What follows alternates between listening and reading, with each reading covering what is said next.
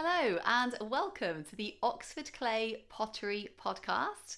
I'm Catherine Tomlinson and I founded Oxford Clay, an eco-conscious pottery company. So on this podcast, we're going to be talking about all things pottery related, often with an eco-conscious twist, and I can't wait to share it with you. Let's go.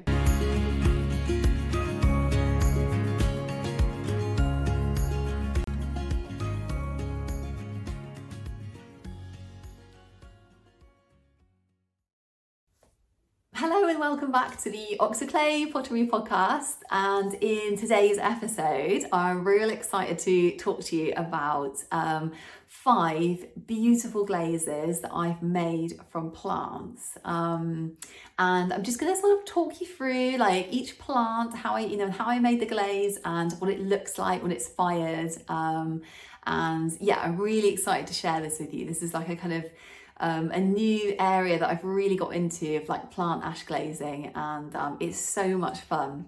So if you think like, what's happening? I don't understand what plant ash glazing is. I have done a whole other episode on plant ash glazing, and but just to summarise, effectively, it is making a pottery glaze from the ash that's left over after you've burned plants. So there's kind of minerals and trace metals in every plant, which is taken up by the plant as it grows. And when you burn these, they remain, and you can actually use the ash as an ingredient in a pottery glaze, which is so cool, because each plant makes a completely unique glaze because it has a completely unique chemical structure, basically, when it's turned into an ash. So if you're thinking, oh, this sounds good and like interesting, and you want to kind of learn more about like how ash glazing like works, and also some 60 examples of plant ash glazes, they're all in this new book called Pottery Glazing with Plant Ash. 60 plant-based glazes from one simple recipe, and that's available on the Oxford Clay website, and also on Amazon as well, which you can buy a copy there as well, a paper copy. Okay, so the thing I changed every time was the plant ash, and you'll see in a minute just how incredibly different you can make plant ash glazes just by literally switching the plant that you're using in the ash. And when you're dealing with powders in glaze making, you always want to make sure that you've got an FFP3 face mask as well. So you need to wear one of those whenever you're working with any fine powders in glaze making, or you're working with any plant ash. You don't want to be breathing in those powders. So it's really important to say that first in terms of like safety. Okay, so let's go on to our first one. Okay, this one, let me show you this one. Okay, this is probably one of my top favourites, and this glaze was made with cherry laurel leaves. So the cherry laurel plant is often a plant that you see in kind of sort of like churchyards. It's quite often used as a hedging plant in the UK, and I actually found a cherry laurel tree bush in the local park, and I collected all the leaves. The leaves had like fallen onto the ground, and so this glaze was made from cherry laurel leaves that had just fallen onto the ground. And so I collected them up, I dried them for a little bit more just so they were, properly dry to burn. I collected them in the summer and I dried them for another few weeks, and then I burned them and burned them into an ash. And the glaze that the cherry laurel leaves have made is absolutely beautiful. It's so it's like it's a very shiny glaze. It's actually pink. It's a kind of pinky purple glaze, and it's got like lots of brown speckles, which have kind of really mixed into the glaze. So the glaze is obviously like quite high in flux, and these like little bits of colour, like probably iron oxide, probably magnesium that's made the pink colour. And so they've all mixed together to make this really beautiful kind of purpley pink glaze with brown speckles. So yeah, that's one of the most beautiful glazes that I actually made from all the plants I tested. So another really beautiful glaze is actually this glaze, which I made out of black bean pods that I dried. So basically, I grew some black beans and on my allotment, and then I sort of brought them in the autumn, and they were all the pods, had all the pods, shelled all the beans, and obviously stored the dried beans and like ate them. And then the dried pods I dried further over the winter, and then in the spring I burned them and made an ash.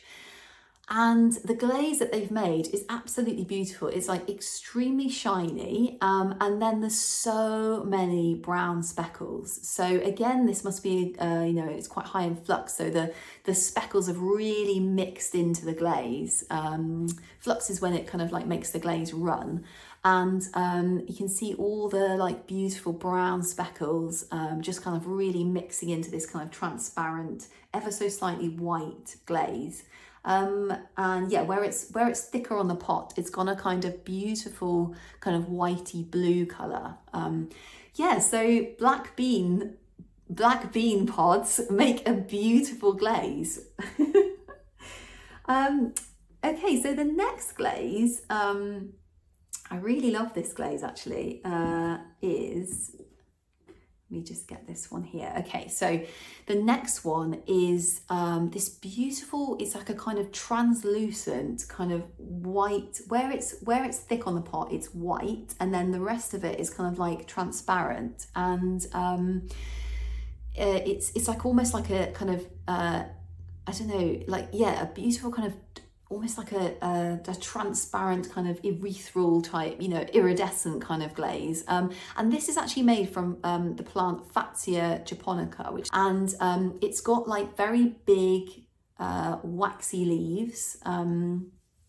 So I was just kind of like pruning the plant. I've got some hedging, and I was pruning it, and I dried the leaves, and they went very crispy, sort of crispy hard, and then I burned it. But just a note of caution on burning Fatsia japonica leaves. I think they must contain quite a lot of oil because the flames were absolutely massive. So just be really careful burning that plant, because it's it burned really very strongly, and it was a little, I was glad I had it all outside basically. Just kind of be super careful with that one. But the glaze it made, it's almost like a rutile glaze. If you've ever seen a rutile glaze, you get these kind of like blue speckles in a rutile glaze, and it's got very similar kind of finish to it. It's kind of like lots of bluey white speckles, and very shiny and like, lovely. Okay, so the next glaze I want to show you is a glaze made with holly leaves, and this is not the branches of holly, but the holly bush, holly leaves. And I actually found that the holly leaves made quite a different glaze to the holly branches.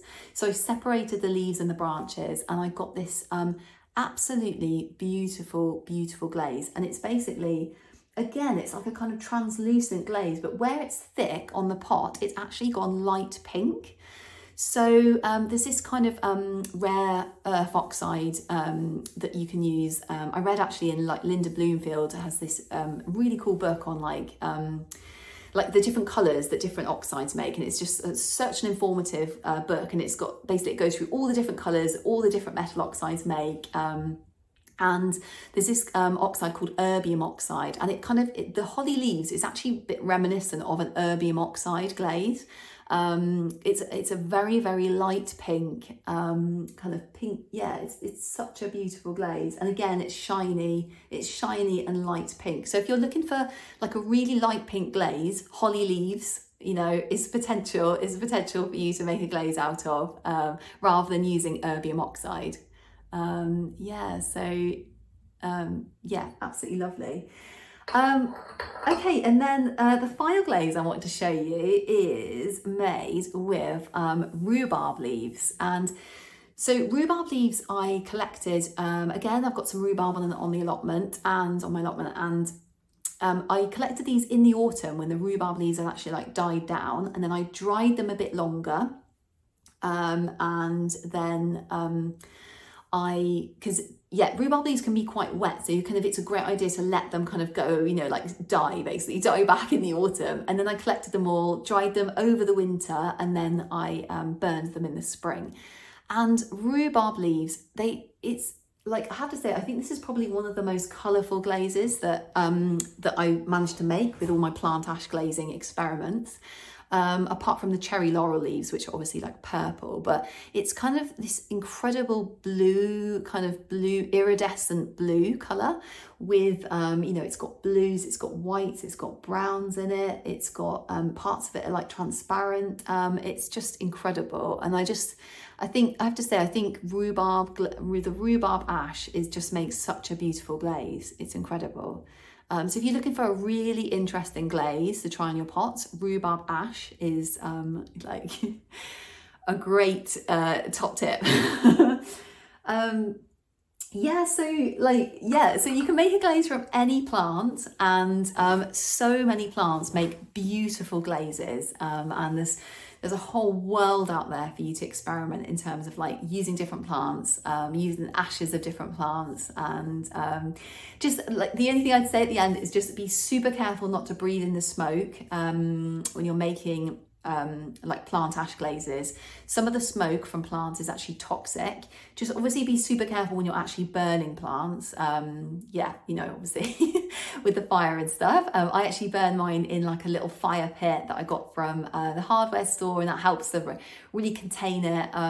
It's a good idea not to burn it on a day which is like very windy, because your fine ash will blow away. So just, you want a still day. So I hope you enjoyed this episode on plant ash glazing. And like some, incredibly beautiful glazes that are available to you if you're doing plant ash glazing. There's so many out there, and it's really exciting kind of world of glaze making. So thank you so much for joining me on this episode, and I can't wait to see you on the next one.